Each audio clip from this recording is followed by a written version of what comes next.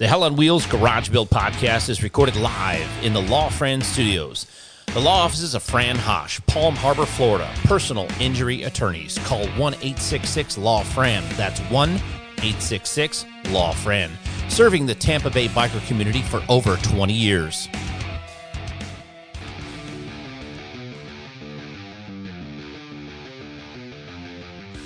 You're a craftsman, so you spend a little bit extra for tools made in the USA and guaranteed for life. Why should your workwear be any different? Let's face it, you work in some tough situations. You need tough workwear that works with you, not against you. 1620 Workwear builds the toughest, most comfortable workwear right here in the USA. The science is in the fabric, from fit and finish to comfort. 1620 Workwear has a fit for almost any environment, no matter your trade. 1620 Workwear is ready to go to work right away and needs no break-in period. It's also guaranteed for life.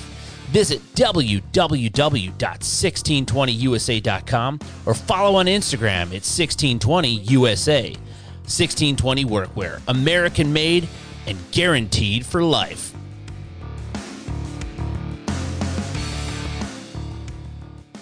Hello, Garage Build Podcast listeners. I'd like to talk to you today about a product that I use every single day, and I'm proud to be associated with. It's a company called Fix Your Lid, and they make grooming products that are available at all Target stores or online at target.com. Here's what you need to know about Fix Your Lid. Their most important claim is that they source every one of their raw materials in the United States, down to the boxes they arrive in. Basically, if it's made in another country, they will refuse it, even if that means spending significantly more money to do so. I use their shampoo and their pomade, but they also make conditioners and hair gels, and most of their products are available in trial sizes or travel sizes, whichever you choose, and they're not going to break the bank. Again, these are made in the United States of America, all the way down to the raw materials and even the raw materials to make their packaging. So go to target.com or follow Fix Your Lid on Instagram at Fix Your Lid and get yourself some high-quality grooming products made in the good old US of A today. Badlands Lighting Modules has brought American-made products and values to your garage for over 30 years with the best products and best warranty available in the industry. And since 1999, NAM's Custom Cycle Products has created American-made wiring solutions for builders and bikers alike. Today, Electric Lighting Company Products offers the best in aftermarket lighting for your Harley-Davidson, Indian, or custom-built motorcycle, period. Visit your local electric lighting dealer or electriclighting.com. That's electric, L-E-T-R-I-C, lighting.com. For the last 5 decades, the Arlen Ness Motorcycle Company has developed and manufactured some of the most innovative parts and mind-bending custom motorcycles in the industry. Today, 3 generations and over 50 years later, those traditions stand tall. From the new 10-gauge engine cover series to their classic line of Big Sucker performance air cleaners, Arlen Ness delivers functional performance for your Harley-Davidson or Indian V-Twin. Go to arlenness.com and use discount code GarageBuilt10 to save 10% and get free shipping in the continental U.S. on orders over $100. Hello and welcome back to the Hell on Wheels Garage Built Podcast. As always, I am your host, Jason Hallman. This is episode 43 with Rich Ruck from It'll Ride Choppers in the Tampa Bay area. I found Rich's work on Instagram and reached out to him, and he is going to be one of our invited builders for the Central Florida Wheels of Steel Custom Indoor Motorcycle Show, presented by Geico this December 5th and 6th at the RP Funding Center in downtown Lakeland. I hope you can attend. Tickets are $10 per day, and you can find them at cfwheelsofsteel.com. As we near our 50th episode, I just want to say from the bottom of my heart to everybody, thank you so much for listening. Thank you for the support. Those of you that come up and see me at events and thank me for doing this, I do appreciate it. If you could do me a favor, please remember to visit our sponsors. Use the discount codes. That is how they know that we are reaching you and that you are liking what you hear. And we're going to do everything we can to make sure that this stays free forever. I enjoy doing this, and I enjoy meeting you people. I met up with some folks this last weekend at the V-Twin Visionary Tour in Tennessee at the Smoky Mountain Harley-Davidson, and I really appreciate all of the kind words and all of the help that you guys give me on creating content. So without further ado, I give you Mr. Rich Ruck from It'll Ride Choppers. Check him out online on Instagram at It'll Ride Choppers.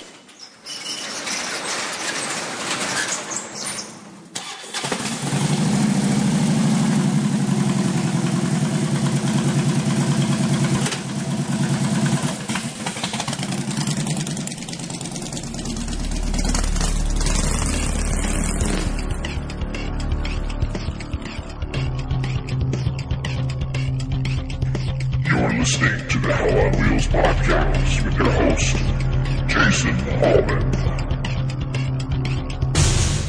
There we go. See, I'm recording. Okay, like a real radio guy now. Yeah, right. I mean, I have a face for radio. At least that's what I'm told. Me too. I finally just got a haircut, man. I had a Rona head for like 6 months. Oh, right. I was like, I got this little Vietnamese guy that's cut my hair for like 20 years, and I sat down as I haven't seen him since March, and sit down in the chair, and he's literally 5 feet tall. So he lowers the chair almost to the ground, Right. and he goes back and he's picking at the back, and it gets all curly and fuzzy. And he says, "Oh, Richard, grow big, tick on back, grow big, tick on side, still nothing top." Oh, you're bald on top, are you? I said, "Nah, not totally. It's I still Oh, got you're hair getting up there. but Yeah, it's you're getting thin." there. I'm like, "Thanks a lot, dude." Like I just came. Hey, if he's nothing if not honest, right? Yeah, that's right. He said, "We just cut.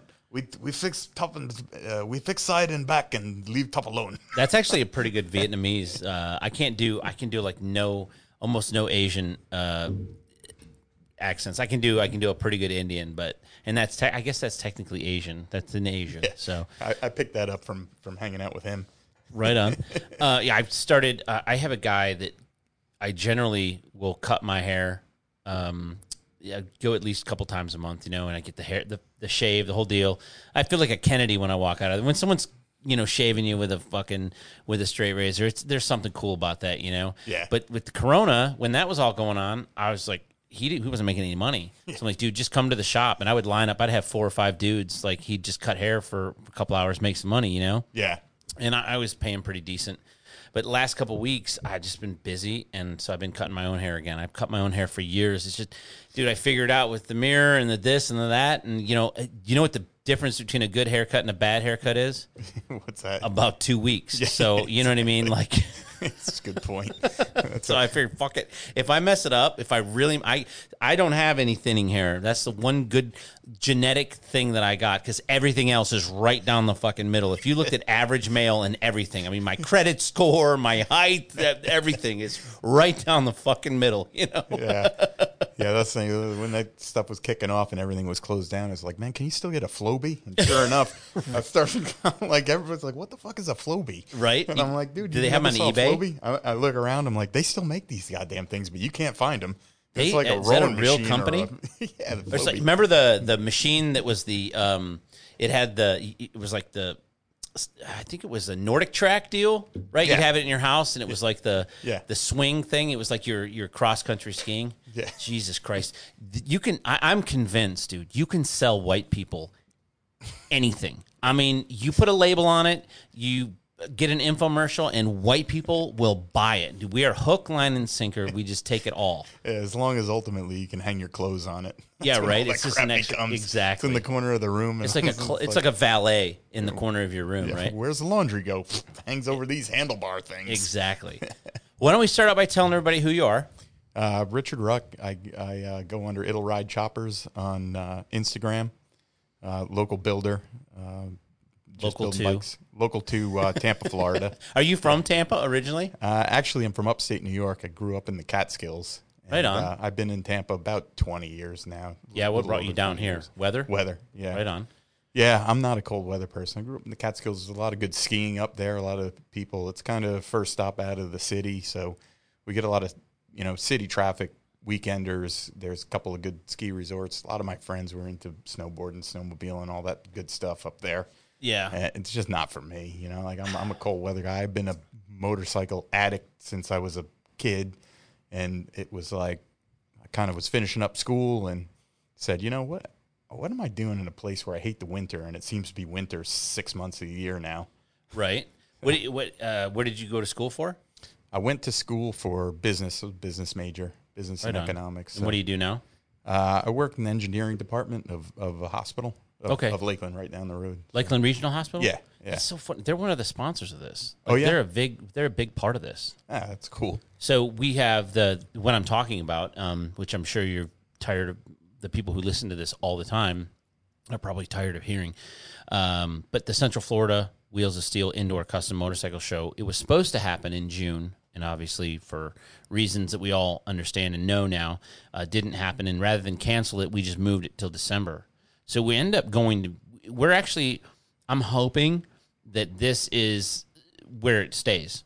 And my theory behind that is happy accidents are some of the best accidents. Mm-hmm. And because we had to move this at the end of the year, the weather is going to be infinitely better. It's actually going to be riding weather, right? Yep. And we're going to have the snowbirds will be down. So I think as far as it's an indoor motorcycle show, so it's not weather dependent anyways. But I think people will be out moving around. We'll have more people. All the snowbirds, the blue hairs will be down in Zephyr Hills where they belong. Yeah, exactly. We'll keep them over there where they're not running over people. It's going to be a good spot too. You know, I mean, Lakeland's come a long way. You've been here, I think you said 10 years, right? 10 years. So you kind of seen like downtown Lakeland's pretty cool. I love that. Have you ever gone downtown Lakeland in the evening? Oh yeah. Yeah. Dude, it's awesome. There's a bar down there called The Fed. Yep. And dude, that thing that's our jam. I mean, my wife and I will go down there. There's a really good sushi place down there, Tsunami. Yep. We go down there, and I'm sure you've probably hit these spots for lunch if you work at the hospital there. Yeah, definitely. And there's Mojo's the barbecue deal. Yep. And then there's that whole other street where you got that killer I don't know what is the hamburger joint that's down there? It's very like 50s, 60s themed, rockabilly themed. I'm trying to think of. Yeah. Let me think of it. It's the Chop Shop, right? Yeah, the Chop. Yeah. Duh. Harry's good seafood. So what I'm really looking forward to our indoor custom motorcycle show this year because Jeff G. Holt is a good friend of mine. And last year we did some stuff with somebody else to be the MC, somebody local that has one of those local magazines. And it's like, those are antiquated. There's no editorial content in them, so I don't read them. Yeah. And, and the people like me don't read them. And so we to my chagrin, we hired him to do MCing, and he really didn't, he didn't understand the space. He puts on lots of motorcycle events in this community, but they're day trips. They're ride in, ride out deals. There's some fundraising piece to that, but he really didn't understand the space that I was going for. What I wanted to do was create an event that people wanted to come to from around the country, and we're there. We've got Chris Moose, Cody Childress, Bare Knuckle Paul's coming. Mm-hmm. I just reached out to a couple dudes today that I'm hoping, Brian at TPJ, Mike Rabideau, and Pat Patterson. I'm hoping those dudes. I'm hoping I can get them guys down. But we're gonna have 10 to 15 builders that are gonna be there, and the show that we're creating. One of the things that I tried to impress upon the board, because it is benefits a charity, a 501c3. So, which you understand that space a little bit of being around you got a business degree. So I'm not talking above your pay grade. That we have to account for everything, mm-hmm. right? And so I tried to explain to them. They're like, they want to hyper focus on selling vendor spots. I'm like, no, let's fill that place with the best builders in the country, pro and am, and they will do the work for us because they want to bring their, they have a following. Everybody has a following, on social media, especially nowadays, just like, I don't know how many followers you have, but I've followed you forever. And like 2 weeks ago, I'm like, this guy's in Tampa. How do I not fucking know that he's in Tampa? You know what I mean? So it's going to be an awesome show. And we've built it around the idea that we don't charge builders to come. We'll give you a 10 by 10. Easy Riders didn't do that. You know what I mean? When they had their shows, and to me, that's the pinnacle of an American indoor motorcycle show. So yeah, it was always odd to me that it's like you're the show, but you have to pay to get in. Yeah, Same right. thing. I was in Charlotte, for the Easy Riders show, and it's like, all right, you invited me to come here on one hand, and I'm part of the attraction, but yet I got to pay to get here and get in, and to get here fine is that is what it is. Everybody has to get to where they're at, right? Everybody's got to get there, but it's like, oh, really? You got to hit me for $50 and get a parking space? 50? You know what I mean? Why like that. You know what I mean? But where's 50 come from? Like, I mean, that's like an insulting amount of money. So, with the way we're doing it is if you're a manufacturer of parts, but you're a builder, like there's one particular friend of mine. Do you know who Boosted Brad is? Yep. So Boosted Brad he's an invited builder, and he's going to get a vendor spot. So we'll put those two together. He'll have a 10 by 20 for the price of a 10 by 10. And he can sell parts in it. Now, builders, we want them to just say, hey, you know what? If you're a builder, we want you to sell your T-shirts, your hats, just the merch. But if you're selling parts, then you're going into kind of that vendor space, and we'll work something out with you. Because, again, we're trying to raise money for a good cause. And I feel ridiculous telling you. I'm upset that you didn't, not upset, but bummed out that you didn't know that.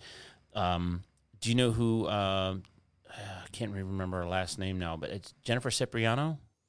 I think that's her name. At the hospital, yeah. Yeah. So she's our advocate. So the whole thing is being that it's for the Early Learning Coalition of Polk County, right? So early intervention's the best intervention. So we're thinking, teach kids. We have a Ride the Right Way initiative. So we have a sponsor providing helmets, and then we fit kids for helmets, and we have a kids corner and all that stuff. But it's under the auspices of being a really high-end motorcycle show that has the best bikes around and the best builders. So yeah, I like it. I mean, there's a trend in these shows, and to be honest with you, I don't do a lot of shows just because I'm generally turned off to them. But the trend in the new school shows is more about the bikes and less about the trying to eat a hot dog off a string on the back of a and I while try being topless and yeah. I mean, you don't have to wear a shirt if you want. No, oh, trust me, you want me to. My point is that the individual that we had last year, those are the kinds of shows that he puts on. $3 hamburger, $2 beer. That's not our show. I want a more higher end show. I want a classy show. I want a show that showcases our talents and our abilities and what kind of, benevolence of giving back to the community, kind of motorcycles as art. So that's where that kind of came from, because they originally approached me about doing something. They're like, well, we want to do a poker run. I'm like, I'm out. Yeah. I'm a out. poker run or a ride-in or I'm just like, they're like, why? And I'm like, well, first off, you can't control the weather. Number two, you can't control bikers. Yeah. You know what I mean? Yeah. We're offering something where you come in, check it out, hang out for the whole day, the whole weekend. I think people are going to be hanging out the whole weekend because with the builder dais that we have in the hotels, those two hotels are right there in the parking lot. We've negotiated a killer rate at the Hyatt. Dude, I even told my wife, we live right around the corner. I'm like, we're getting a hotel down there. All of my friends in the industry are going to be there. We're going to get hotels, and we're going to go to the Fed, and we're going to go, we'll start out at the Fed, and then we'll end it at the cigar bar. You ever go to the cigar bar above the corner there? Yep. Oh, yeah. I've been there where the guy's like, hey man, I gotta go home. Time to like, go. Yeah, you gotta get the F out. So tell me about your background. So background, starting from passion for motorcycles or just I mean, kind of wherever you want to pick up. Like, when I tell people, like, I grew up on two wheels, like I was a hardcore, semi-professional, BMX trick rider, freestyler with sponsored and all that stuff. So like I grew up on two wheels. I had mini bikes and, the whole deal. Yeah. So kind of similar. When I was a kid, like first, second grade, I can't remember what it is. I think first grade, I was a little bit wild, I was couldn't settle down. I think, probably in retrospect, if it was today, they'd probably zap me up on Ritalin and right. turn me into a zombie, but just a little nuts. But, always loved motorcycles. Had a kid up the road that was a few years older, and he had a little dirt bike. So it was like, hey man, I need a dirt bike. I'd be talking to my parents all the time, like I want to ride one of these things. Right. So, finally it was, dad bribed me, like, you got to make good grades. You got to behave in school. You got to sit down when the teacher tells you to, right. Do your homework, and we'll get you a dirt bike. So I kind of turned it around, and I'll never forget, it was an 82 YZ50 was my first bike. It was around that Game time, like on. 82. So I had this little YZ50, and after that, it was like that was the price of admission for that was behavior, which is a good thing, right? So, but I remember being a kid and just being like, man, I can't wait to get done with school, get my work done, just so I could get home and ride that sucker around the yard. And we were in upstate New York, like in the Catskills area. So we had a couple of acres. So it was basically riding around the yard for a couple of years, and totally into dirt bike, motocross action and that back then. Like motocross fanatic, and eventually convinced Dad to get me a better set of boots and take me to the track, and started motocrossing pretty young, and spent a good 10 pretty much through high school as racing motocross. Had a decent amateur career, Sure. Pretty good locally. Went to Tennessee at Loretta Lynn's Nice. and stuff.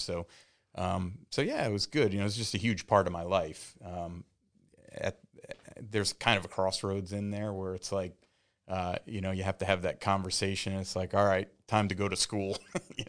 Motocross isn't most likely not gonna pan Right. out as a career. So, school time, and I'd gone to school, still riding, and it's funny. I was so into dirt bikes and off road and racing that when I first got my first road bike, it was KLR. 650 and on off. Nice a couple of crossover. XLs. Yeah, because it was like I couldn't think of having a motorcycle and not being able to take it down a trail, Right. or not being able to buzz it off, and cut through a field or do whatever, or trick it. I feel that doesn't happen much in Florida. No, and I was one of these guys that was like, why are people buying a Harley? You just, that's good for riding it down to the bar or whatever. Right. And, I love those enduros, as much as I could. And then I had a buddy that ended up getting a Fat Boy, and he rolled up on it, and, it must have been early 90s. I think it was, Arnold Schwarzenegger time, the Fat Gray Boy Coast was like at its peak. Oh, yeah. And he's like, man, check this thing out. And I'm like, yeah, it's pretty cool looking, but I don't know. He's like, take it down the road. It's the craziest thing. And yeah, it's right. I don't know if you can remember the first time you rode a V-twin. It's like you just get on that and you're like, yeah, this is something different. This is something. I've never had anybody ask me that. Yeah, there's something. The first time you get on that thing and you're sitting on, transitioning from a dirt bike where you're basically up in the air to where your ass is 18 First inches time I off rode the a Harley ground. was when I bought mine at the dealership in 03. So That's bizarre. I've never even pondered that for a second. Yeah. Because I've always been on a motorcycle. yeah, My dad had a rigid chopper growing up, and then I rode on that with him, and then I rode on the back of his Harley Davidsons once he started getting into those. So I guess I just never thought about the difference between piloting it and riding on the back at that point, Yeah.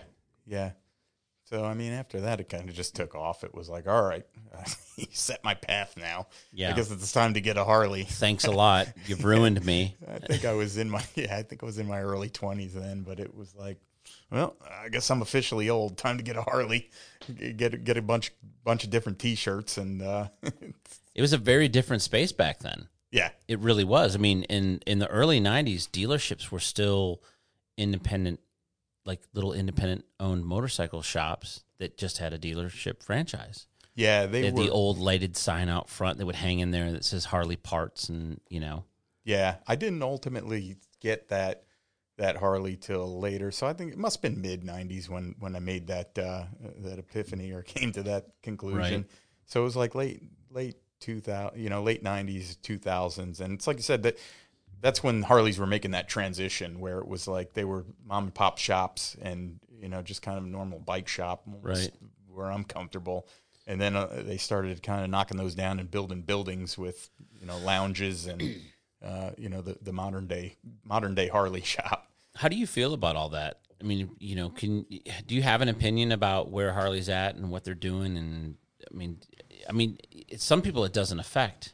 I mean, you build all of your own stuff, and you're using the Harley engines you're using have already been bought and paid for 5 times over by somebody or a number of different people. Bought and paid for and molested and rebuilt and Sure. beat on and cracked. Yeah, I'm really into the old stuff, the old iron, and from a business standpoint, I look at where Harley's at, and I think in some regards I'm their target demographic. They want me in their showrooms, and I'm not in there. So I mean, to me that points to a problem.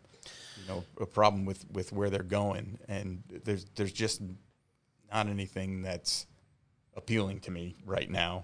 Yeah, we are their target demographic. I mean, ideally, we would replace the baby boomers who are done buying motorcycles. Yeah. I mean, how many Tri-Glides? You buy a Tri-Glide in your 60s, there's nowhere else to go from that. Yeah, you buy that in your 60s and somebody else buys it 20 years later when it has 3,000 miles on it. That's what I want to see, what that's going to look like. You know, I mean, we've all experienced the guys who, my favorite story about that I can attribute to anything was, it was a given in my house that my dad was going to have a motorcycle. I mean, I don't ever remember. I remember my dad not having a motorcycle, but that was because he sold it to buy something else, or things got tough. There was never a point in time where my dad wasn't a biker. You know, even when he didn't have a motorcycle, it was still chain wallet, Harley shirts, handlebar mustache, hair down to his ass. You know what I mean? Yeah. That was what we did. But there's a group of people in my dad's age group and a little younger that all they talked about was getting a Harley. Someday they're going to have a Harley. Someday they're going to have a Harley. Someday they're going to have a Harley. When I sold cars, this is back 95, 96, when I started, there was a dude that made $180,000 a year back then. Mm-hmm. That's a lot of money today. That's a lot of money back then. It's a metric fuck ton. Yeah. And all he talked about was one day he was going to get a Harley. One day he was going to get a Harley. Well, that was 96. When I moved down here in 2010, his Harley was at my shop stored for the winter. And here he is all these years later, depriving himself of having something that he wants. And you and I remember the days where you couldn't go down to the Harley dealer and buy a bike. You had to be in a lottery to buy a bike. And when this dude finally decided he was going to buy a bike, owning a Harley was only a big deal to him. Right. You understand what I'm saying? Yeah. And, you know, it was a big deal because they were hard to get. It was a big deal because you didn't get to pick the color usually. You know, I mean, it was a big deal. Yeah.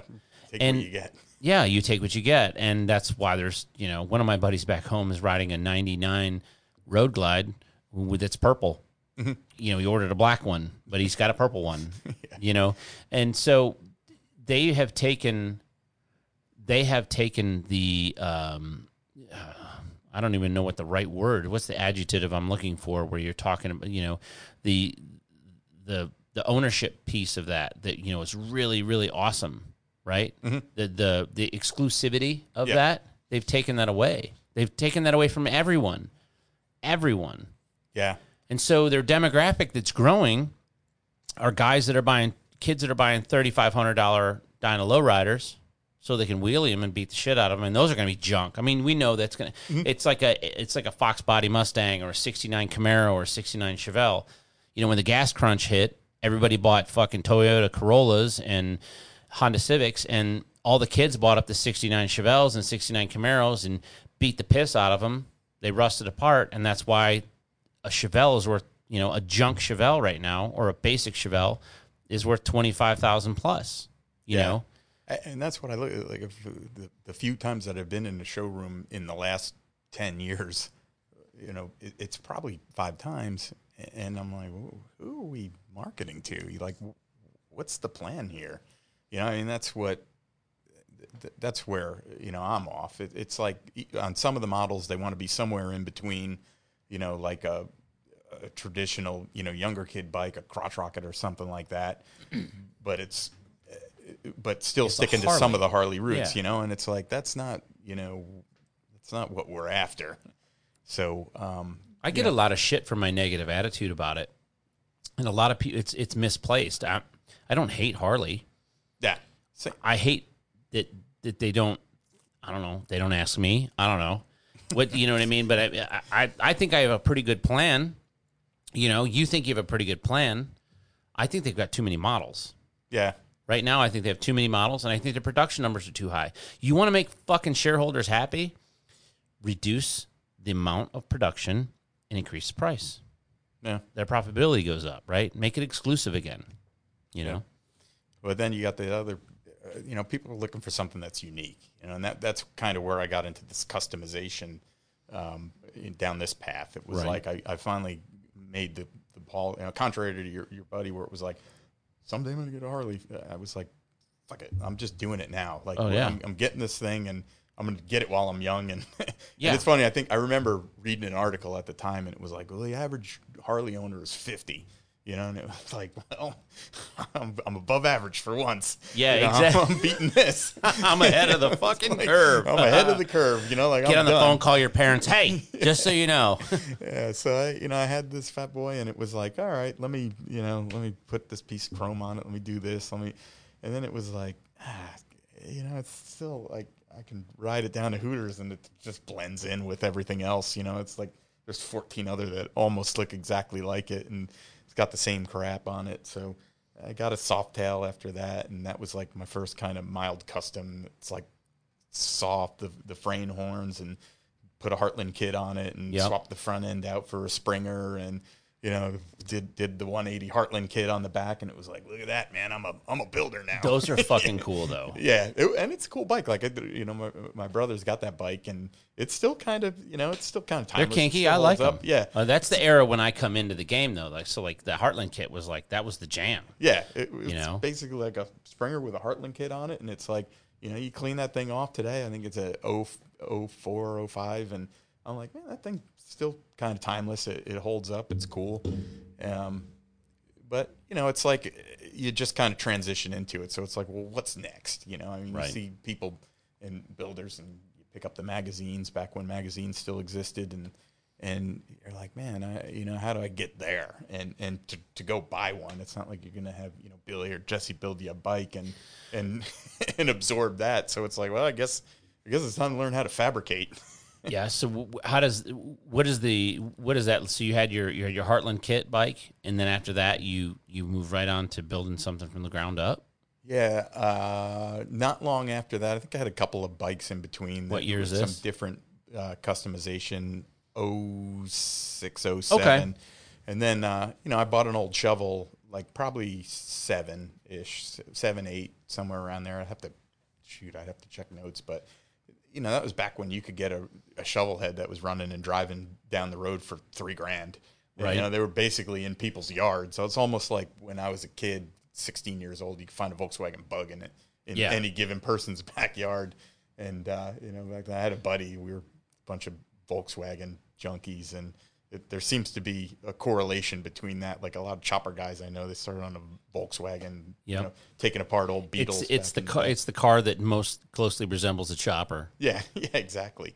So I got that old shovel, and I tore it down to a frame, and I remember I wanted just a hardtail shovel, and I liked a lot of the Indian Larry stuff, the kind of more compact bobber look.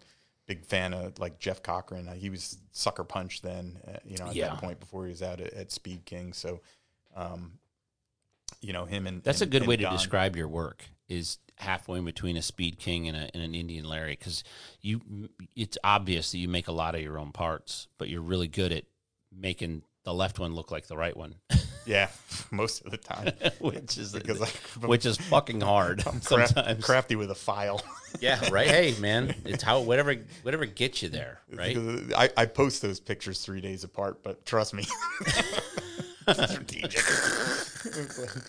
We were doing a tail one time and having like 20 feet of screwed up tubing that I had bent the wrong way or just a little bit off, and it's like, yeah, okay, I'm just gonna post a picture of me cutting this thing in half and put the picture of the tail on, and then I did put the picture of the pile of disaster, like Alan Emerson. Yeah, fuck that guy. Yeah. Dude, everything I don't know if that guy, and I'm just clowning on him because the guy is so fucking talented, and I don't even know him, but I mean, even his pictures, I'm like, God damn it! Every weld is perfect. Every photograph is perfect. You know what I mean? Like, I can't even imagine. It's funny. I was at Brian Patera's once, and we were talking about kind of where we started off, sort of having this conversation, and he's like, "Yeah, I went to do my first frame," and I was talking to Al, and we had talked about a few things, and he said at the time I was gonna fly out and do the frame in his shop, and like, holy shit, man, I'd be afraid to be in there. I mean, I picture that thing like, I'd get dirt on the floor or something. And Yeah, you'd like, be hey, man, can you "Holy sweep crap." that up? Yeah, what are you doing? That guy strikes me as somebody that approaches everything from an artistic standpoint, even in the engineering side of things. And I bet he's very organized. Yeah. And part of that's, I'm not as organized as I want to be. Sometimes I wish I was OCD.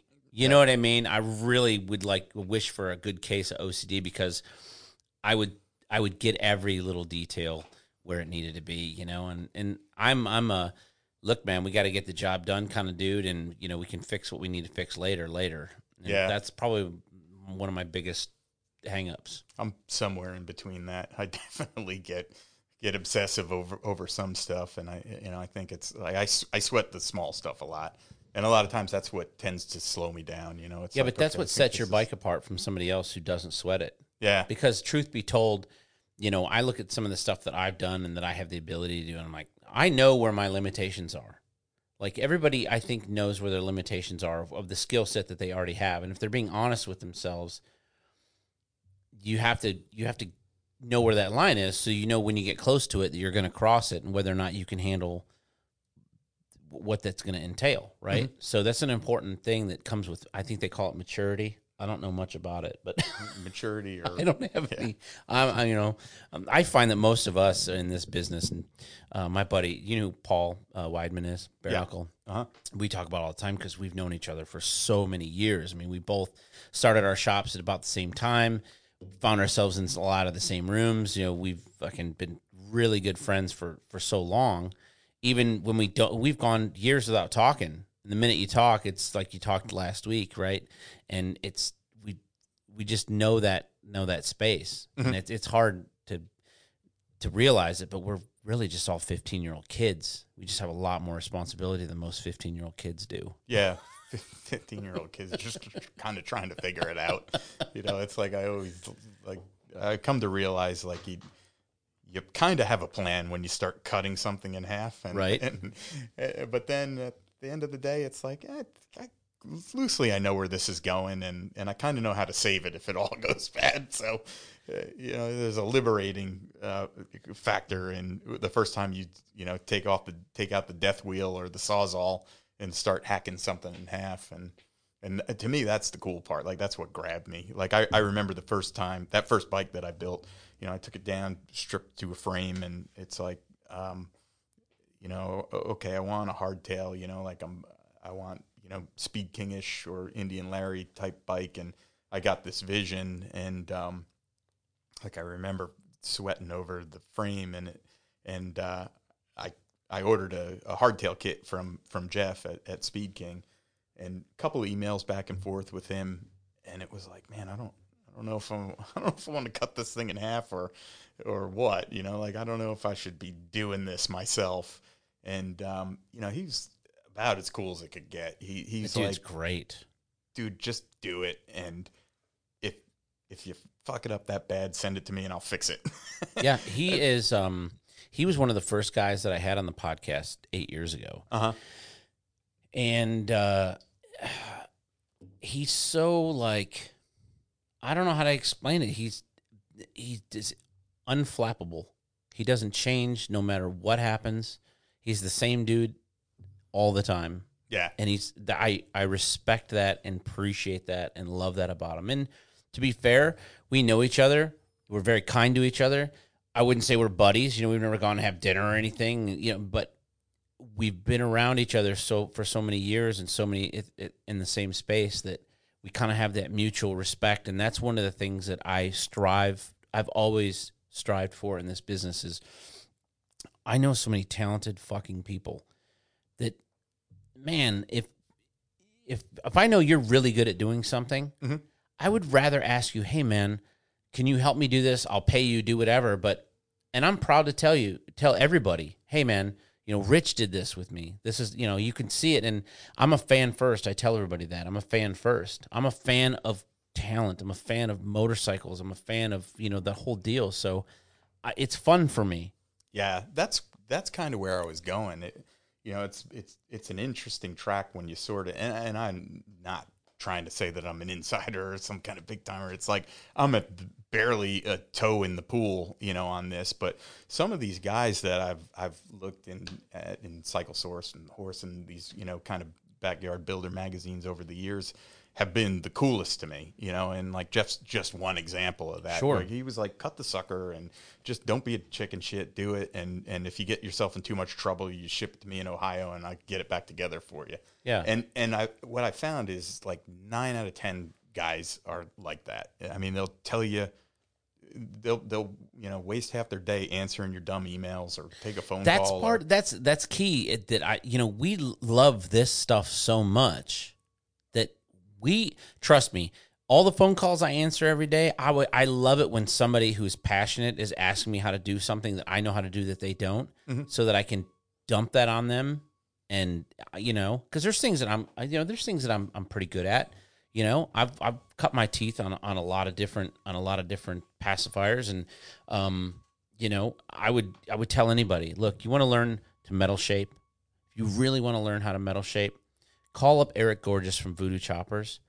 It's not that he's the greatest in the world and somebody isn't as good as him. He's as good as anybody in the world, and he's such a kind teacher. He's one of my best friends in the whole world. Mm-hmm. And he called me one time when he was starting his sheet metal class. He's like, hey, will you take this sheet metal class? He goes, I don't want any money from you. I just want you to take the class so that I know so I know how to teach class, right? Yeah. And fuck, dude, it was awesome. It was awesome. And you know what I learned out of that more than anything? What tools I wanted to buy. Yeah. You know what I mean? Like and here's the bad thing is I found out what tools I wanted to buy, and I haven't bought any of them because I'm only going to buy the tools he has.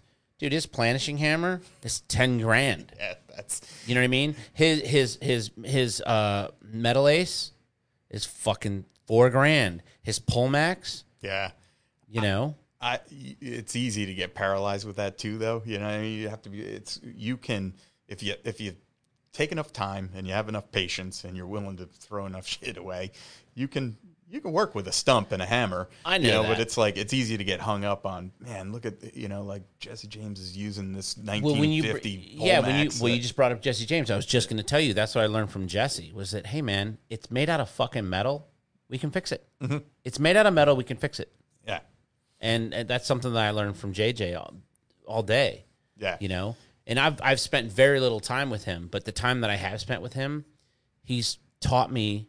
I mean, those dudes have they operate. It's like a video game. I look at life as a video game. I'm not a video gamer, but people understand this analogy. They've leveled up, right? So you're playing the same video game. There's different levels, right? Yeah. And some people go into this room and they level up in this room, and some people go into this room and level up in this room. And guys like Jesse and Billy and fucking Warren. Mm-hmm. Dude, I go down and spend time at Warren's. And I talk about this all the time on the podcast, not as a brag kind of thing, but Warren and I are friends, and he'll ask you, you want to learn? Like the last time I was down there, he's like, you want to learn about knuckleheads? I'm like, yeah.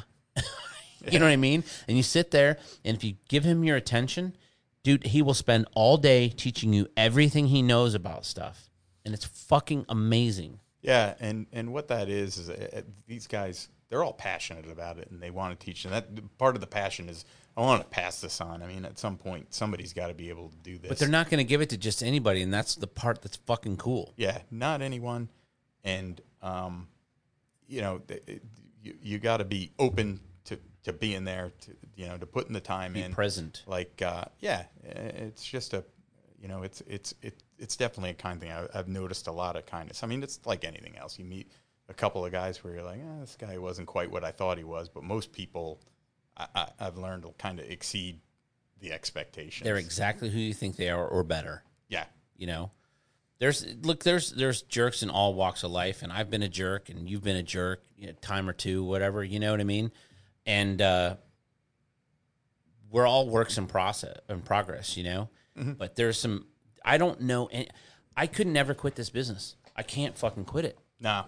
I don't know how to explain it. It's not.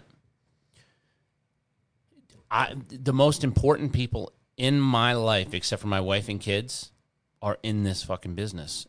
You know, and my mom and dad were in this business with me too, so like I can say that, you know, and Right. and it's like, fuck, dude. Every single close friend that I have is because of motorcycles. Every single one of them. Yeah.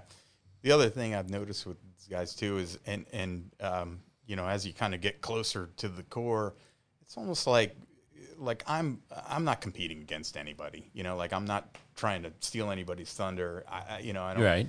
I'm competing against myself. Every time I do one of these, it's like I took it this Or far. against that piece of metal that won't bend right. I took right? it this far. Like the next time, like I needed help with these 4 things, or next time I'm gonna build this, or I bought this, so I want to make it the next time, or I kind of get how it works.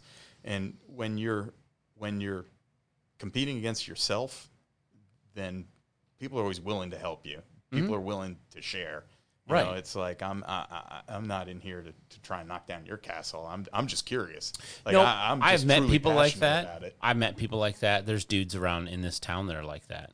You know, I put him on blast. That dude that owns Hellbender Cycle. I mean, within 5 minutes of meeting him, I mean, he was like telling me how great he was, and it's like, dude, like, okay, cool, great. Thanks. You know what I mean? And he's like looking at my bike, and he's like, "Oh, well, we do."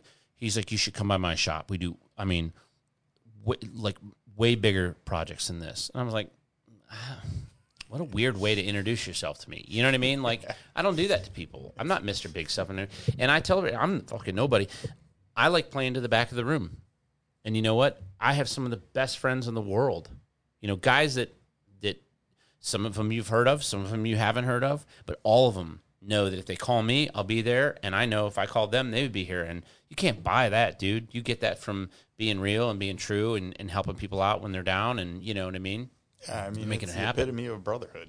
Dude, it is. It's cool. I'm very cautious. There's 2 groups of people in this business, and I call them dude bros. You have your brothers, and then you have the dude bros. These are the dudes that you meet that come in and out of the industry, because there's a group of people that come in and out of this industry in a professional capacity and people talk about these kind of situations all the time. I was just listening. Do you know who Jace Hudson at the Fast Life Garage? Do you know who that is? I know the name. He's Yeah, an amazing fucking painter, and he's an amazing podcaster. I mean, the dude, I wouldn't be doing this again had Jace not encouraged me to do it, because I did this 8 years ago. I did it for a year. People really didn't understand it, and he started doing it again, and so he encouraged me to do it, and we've become very, very good friends. I mean, we talk to each other about business and life and personal stuff. But he just did a podcast with Paul and CW over at Bare Knuckle, and they were talking about dudes that kind of cherry pick things. You know, they get a fucking big truck, a big trailer, they go get them shop, or they do it at their house, and they get T-shirts made and hats made and build a couple bikes, and then they find out that it's not an ATM machine, and so they bounce, right? right. And I call them dude bros. You know, they're your best friend when you're in an event, and that's great. Everybody, I mean, they're good guys to party with and hang out in that, but, you know, Paul and I have been through some shit. You know what I mean? Evan and I at Plymouth Cycle and Speed have been through some shit. Bill and I from Bling Cycle have been through some shit, right? So there's that thing you're talking about where it's the brotherhood kind of piece. It's fucking amazing, you know? Yeah, definitely. So do you build your own motors too? Or, I mean, are you one of these dudes? It's like, look, I'm going to do everything on here and farm out the least amount of shit. So it's fun. I was getting, I guess a little like retrospective the other day with a buddy, and I was like, there's shit that I wasn't afraid to do when I was 16. That now, for some reason, it's gotten built up to where I don't know about this. Like I don't want to screw up a motor, or I don't want to. So, like at 16, I was rebuilding dirt bikes and tearing them things down, and splitting cases and doing whatever. So I was always like nut and bolt. Like I've done top ends and big bore kits and all that stuff. And the machine work is, always a challenge. Like obviously if you don't have a machine shop to do it. And just recently actually last year at the Charlotte Easy Rider show, I met Rob Schwillinger from R&R. He's actually right here in Lakeland. Motor builder, got a long resume, and got to talk to him up there and realize, hey, you're right in Lakeland, cool. I've never heard of this dude. Yeah. Like, I'm very interested. You've piqued my interest. Where I have to find out who this dude is. Get him over here. Yeah, he was actually in the Easy Rider. He ran a lot of the rodeos and stuff up there. Okay. So he's been in this stuff forever. Probably built a million motors, and to the point we were just talking about. Totally graceful guy. It's like I did a motor with him, and he built just an 80 shovel inch motor on the orange bike that I have, and I've had a couple of motors built, and that thing it's a foot clutch jockey, and it's the one bike that I kind of regret not having a hand clutch because it's like downright nasty when you go grab second. I mean, I'm like, what the hell did you do to this thing? And, after that, I've done a few motors with him since then. One of the last ones, it was like, hey, man, I want to be your apprentice. Like, I'll sweep the floor. Just show me what you're doing. I mean, At some point when all you guys are gone, somebody needs to know how to do this. Coming out of the MMI, they're just swapping parts. So, they're not getting any. Somebody's got to know it. And, we went through a motor, and it's awesome experience. So I'm doing a little more. I don't have a machine shop or anything like that. I get it now, though, but – he's kind of my guy. I go to him. That's awesome. I need to know him. I've got a really good dude here that does a lot of like stock rebuild stuff for me.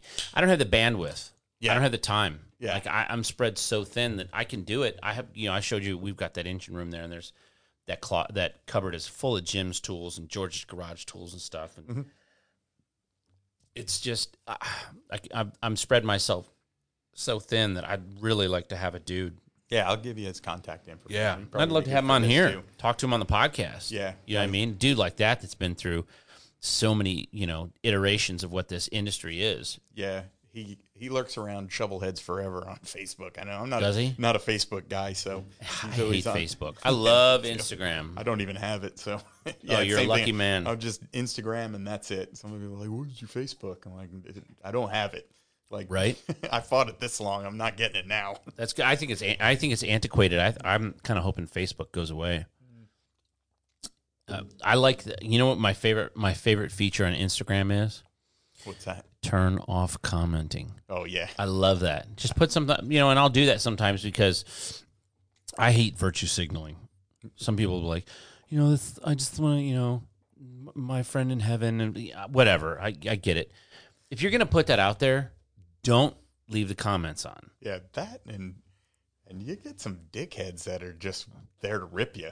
It's like, what's your point, man? What's the objective? And then you go to their page. They've got like 11 posts. They got some weird fucking. Their name's not on there. Well, I get some it. Weird thing. They'll start attacking you personally, and it's like, I'll punch you. You don't know. Yeah, I'll punch you. I might be little, but I'll punch you. And I might be little, but I've got some big friends. Yeah, I mean, it's like, what's the objective here? Like, why it's are funny you screwing like, with me? When What people are you do so that, upset for? People do that shit to like Paul. Mm-hmm. Have you ever met Paul Weidman? I haven't, but I know he's like barely, 7 feet tall. He barely fits that fucking door, dude. It's like hugging an oak tree when I see him. Yeah. And he's such a kind person, and he's a kind person, but I'm telling you get on the bad side of that dude, and I'd rather get hit by a fucking truck. Yeah. You know what I mean? Yeah.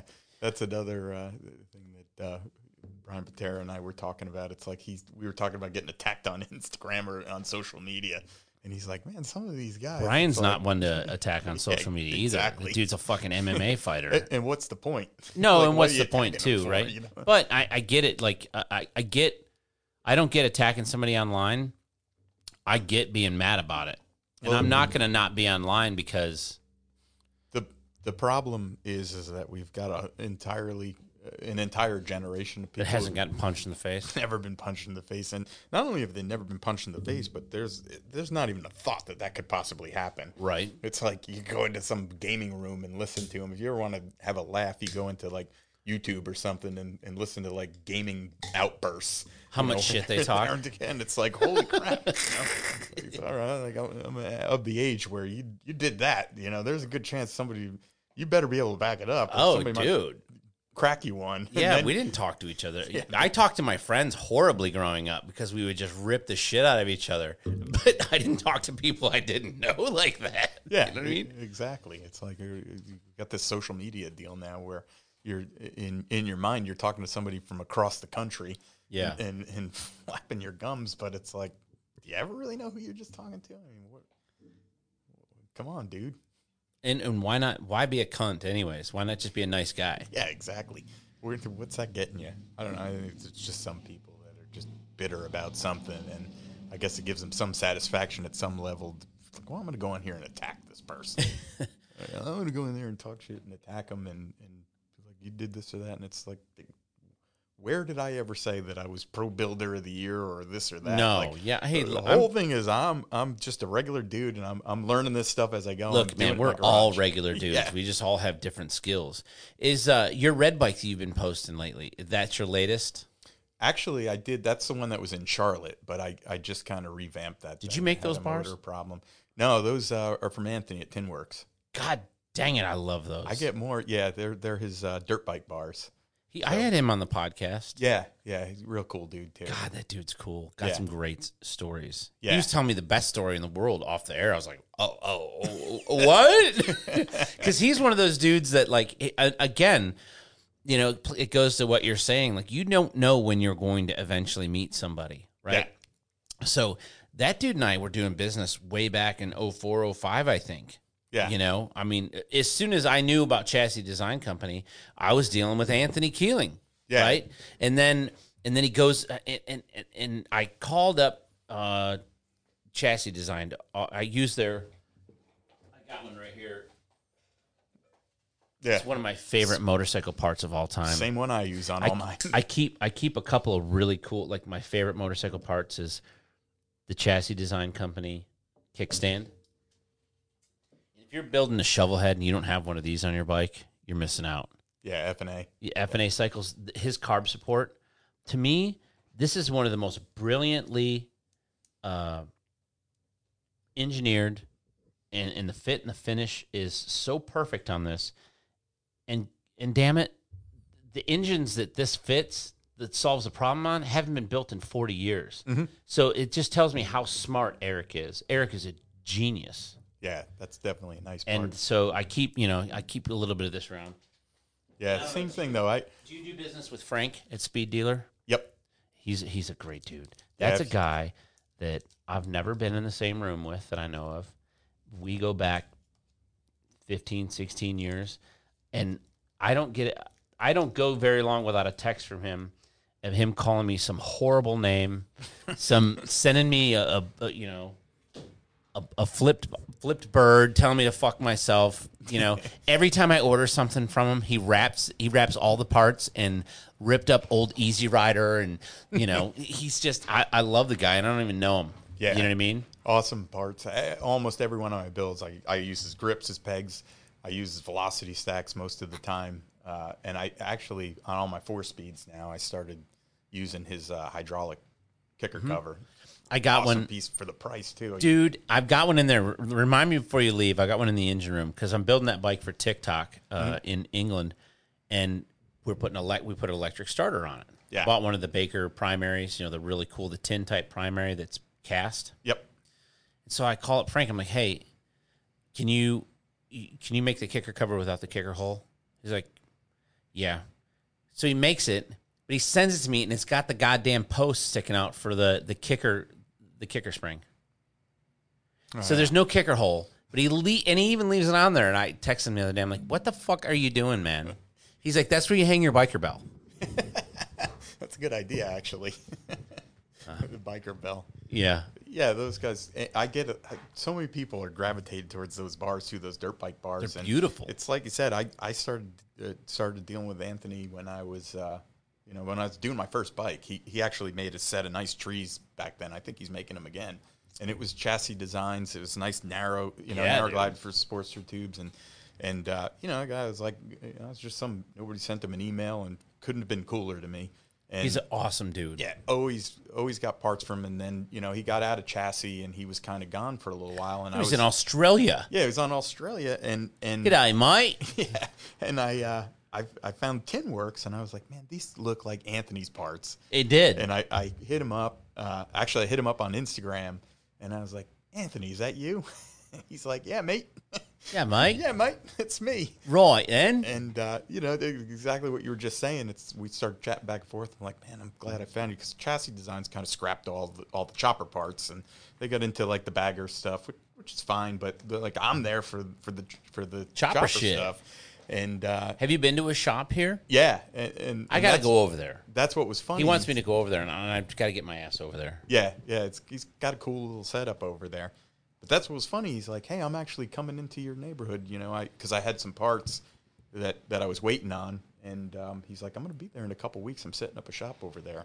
Like, how did that even happen? Right? Well, hey, he said guns, a lot of things. Guns, God, low taxes. Yeah, exactly. You know what I mean? If you like Florida, that's what it is. You know, hotter than fuck here, but we're getting to that time of the year though. It's getting nice. Where it's like, oh, that's where my production struggles right now. It's like I got one that's on the stand. That's, I can push and finish up fabrication, but it's like the sun directly faces my garage from like 3 p.m. to like. Do you live in like a subdivision, or are you on property? Yeah, I'm in the subdivision. Right. So it's like the sun's just beating on it, and it's just brutal out there. This time of the year, there's like 2 months where it's like, all right. I notice if I get up on like a Saturday morning and start going early and just kind of get the sweat going, get a nice lather going, then it's not as bad. And then you actually end up walking in the house. It's a garage, right? Yeah. Why don't you buy a mini split and put it in the garage? I'm thinking it. I'm not quite there yet. It's like I got a 3-car, so I got decent space. Yeah. Where I'm at right now, and it's kind of easy for me to. Where are you at?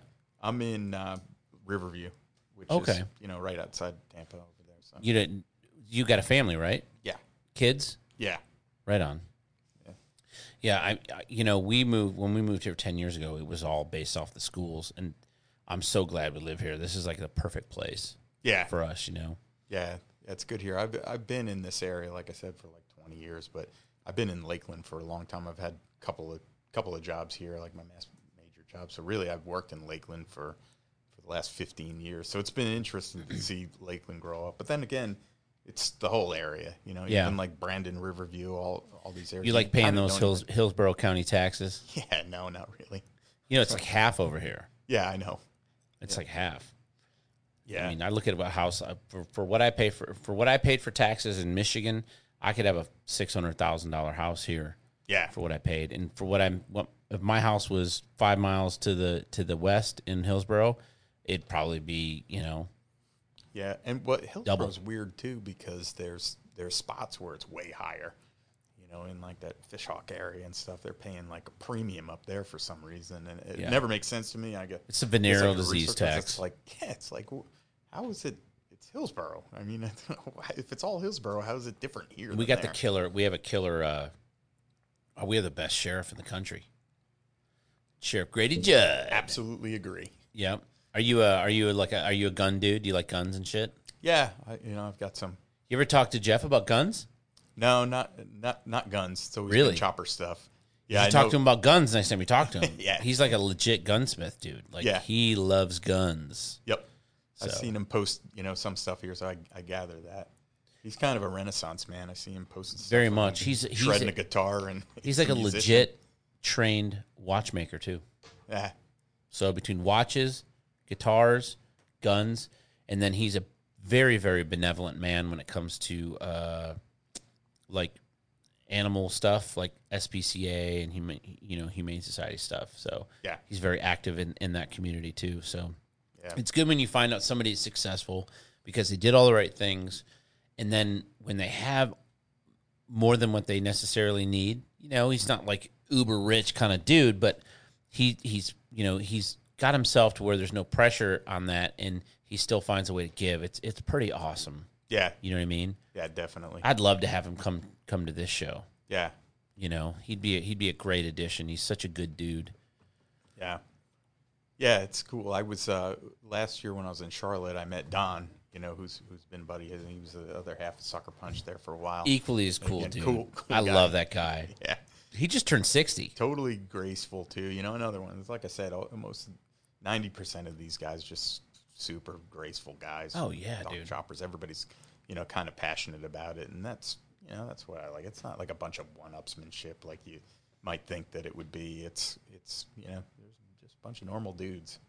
You ever go to Sturgis? I haven't been to Sturgis. Really? Nope, I haven't. I'm kind of a weird cat in the sense that like I'm getting into this now and I'm opening up to it a lot more, but like bike shows and I guess because it's been the traditional bike show and you know, the large gatherings haven't really been my thing for a while. So you go to Willys? Been to Daytona every year. I'm going to Willys on the 14th. That's the plan. So been to the show, but I never had a bike in it before. I got second place in 2006. Yeah. I got second place in 2006 in the Sportster class. Yeah. And I've ever since then, I'm like, God, that's the show that I don't care if I win anything ever in my career. I just don't, right? But I want to roll in there at some point in time. And I think my little Sportster back there will do pretty good once I get that thing done. That's going to be a nice build. That's the whole thing. Like Willys, I was talking to a couple other builders, and they're like, man, you got to go to the Willys show, because I've talked about, you know, kind of what turns me off about some of these bike shows. And I mean, like, the biggest thing for me is it's always like, I've got to explain what I've done to a judge. And maybe this is an asshole thing to say, but I'm like, if you're a judge, like, you should kind of know. I mean, maybe not 100%, but you shouldn't kind of know. You should know. Like, yeah. So it's like, why am I explaining to you? Like, you're here to judge this stuff, but you have no idea what you're looking at. So at our show, we don't let the judges talk to the competitors, and we give them a rubric ahead of time. I give all the judges. They have to sit with me, and I go over each individual line item, and I tell them, this is what you should be looking for. This is what we want out of you. And we give them a very simple matrix. And I handpick the people that judge. And I'll be honest with you, I pick some people because I'm approaching it from a motorcycles as art place. I don't want somebody who has already made up their mind before they go out onto that floor. Right. I want them to be looking for certain things. This is what we're looking for, you know. And the reason why we do that is because I want our show to be meaningful to the builders. Mm-hmm. That's why I don't charge a builder, a professional builder, or somebody. I consider you a professional builder just based on the number of bikes that you build and the quality that you built and how you promote your bikes, right? So that's a stretch, but okay. Well, no, but so I'm looking at the bike. Yeah. Right? I'm looking at the bike. And I don't mean to take anything away from you, but what I'm saying is I'm looking for you just said it earlier. You said if you're judging a bike, you should know what you're looking for. Mm-hmm. I know when I'm looking at Kyle Ray Rice's bike, I know that he's at a professional level, even if he's not doing it for a living. When one of my, I have a couple of dudes that I keep in my inner circle, one of them being Cody Childress. I don't know if you know who that is, but that dude builds as good of a bike as anybody on the planet. He doesn't do what you do. He does it, he's an FXR guy and he's a chopper guy too. He's built some fucking amazing choppers, and he's real aw shucks about his choppers. I'm like, bitch, I know what it takes to get to where you're at on these things. You can aw shucks me all day long, but I know how hard it is to do what you do, and I know how hard it is to do what Brian does. Even if I don't know how to do it, I know how hard it is. Yeah. So when I put you in that space, and that's the key. And that's what I've always tried to tell everybody. I'm not a bike builder. I don't consider myself necessarily a bike builder. But, that frame I showed you back there that Paul built for me, that came out of I was pressured in to do that by him. He's like, look, I want to build you a frame, design a frame so I can build you a frame. I'm like, dude, I'm not a bike builder. He's like, this is fucking 07, 08. He's like, dude, you got to stop saying that. Like, this is what you do for a living, so this is what it is. And I think your peers determine who you are. Like, if you're a stand-up comedian, the other stand-up comedians in the community will say, well, yeah, you're a stand-up comedian because of this, right? Mm-hmm. And so I'm looking at your craft. I'm looking at your end product. And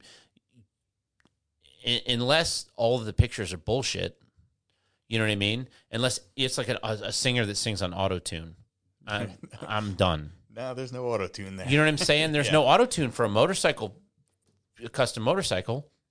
So when I put you in that space, it's because I know what I'm looking at. I know what I'm doing. So that's how I can tell a judge, this is what I want you to look for. And I want my show to mean something, right? I want this show I want people to want to come to this show. And the one thing that I asked for, I told you earlier that they said, we want to do a poker run. And I was like, I'm not doing that. And they said, well, what do you want to do?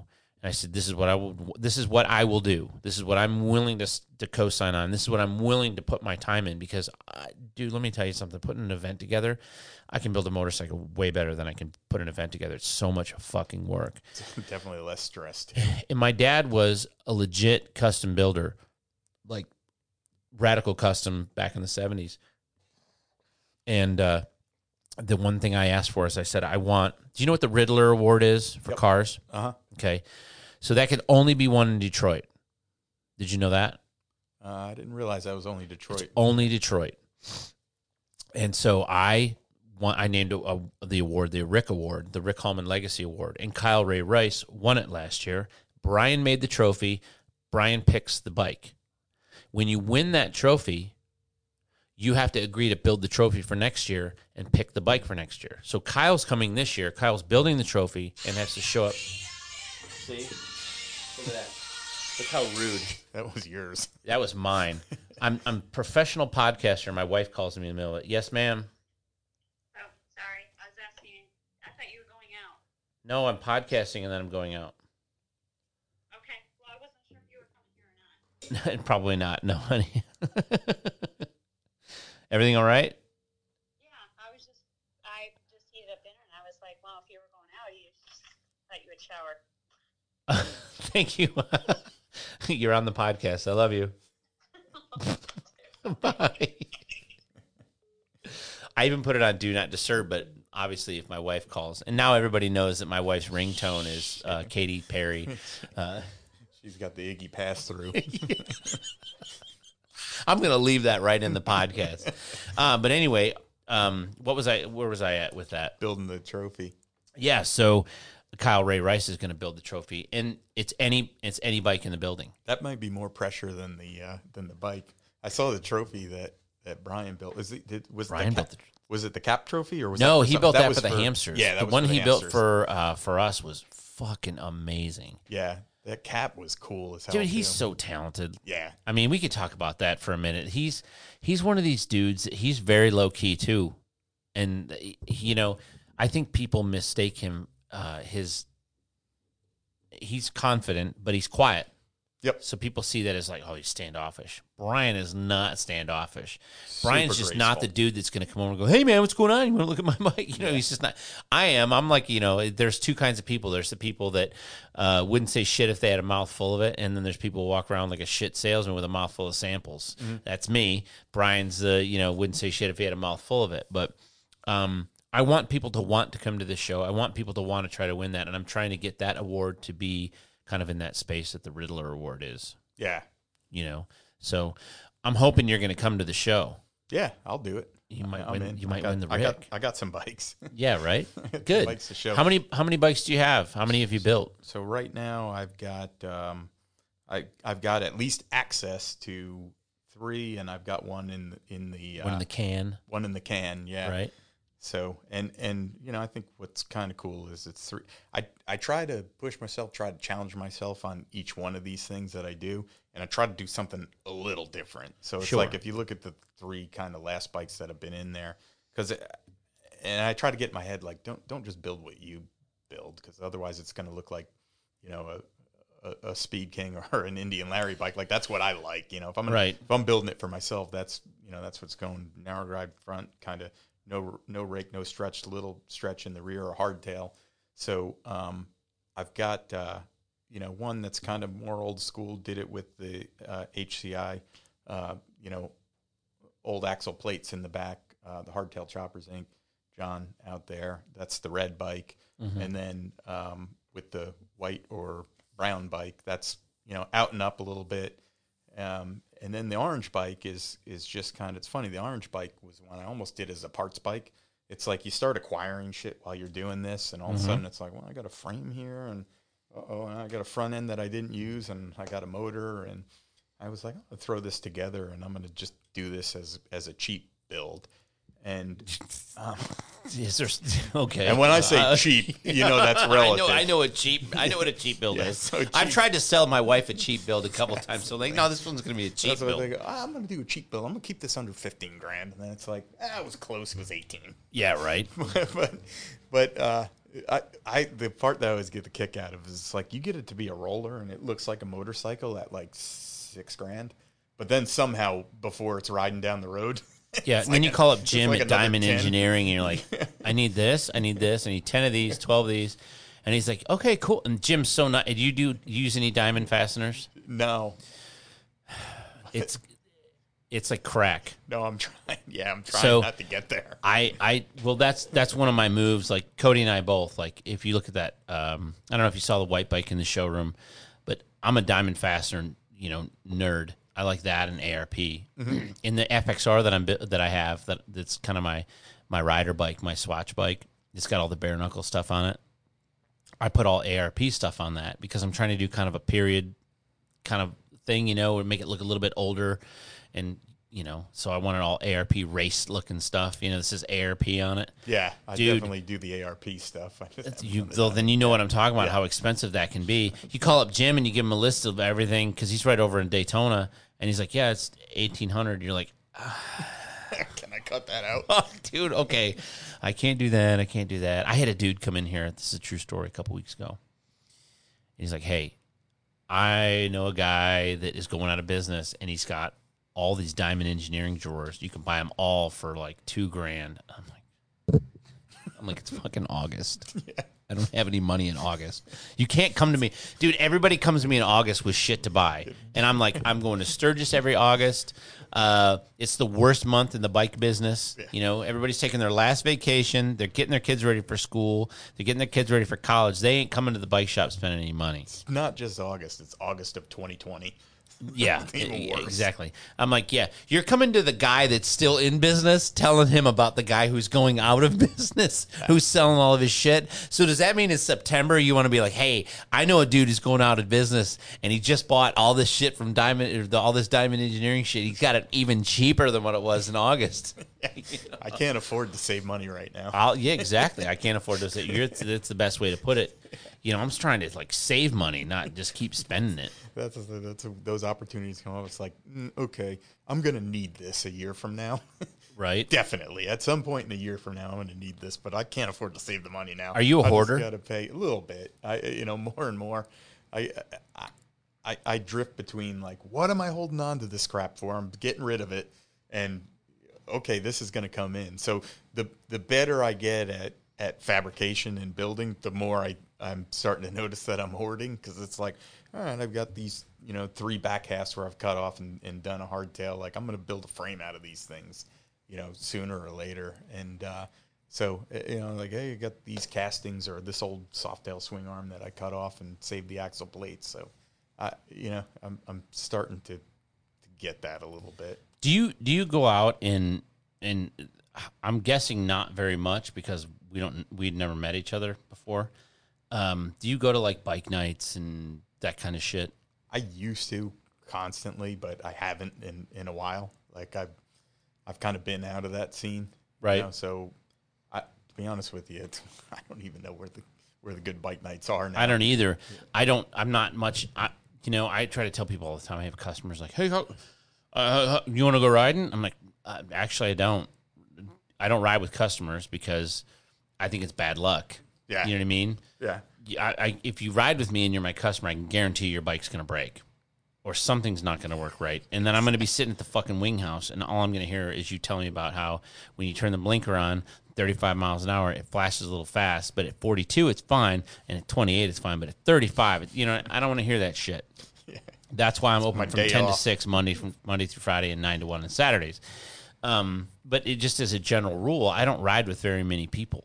You know what I mean? Yeah. And I don't get to ride as much as I want to ride anyways because I get a lot of motorcycling in. Just it looks different than other people. Like I enjoy working on motorcycles. I enjoy working in a bike shop. I enjoy fabricating parts. I forget it's so few and far between from opportunities that I get to fabricate stuff that I forget how much I enjoy it. Yeah.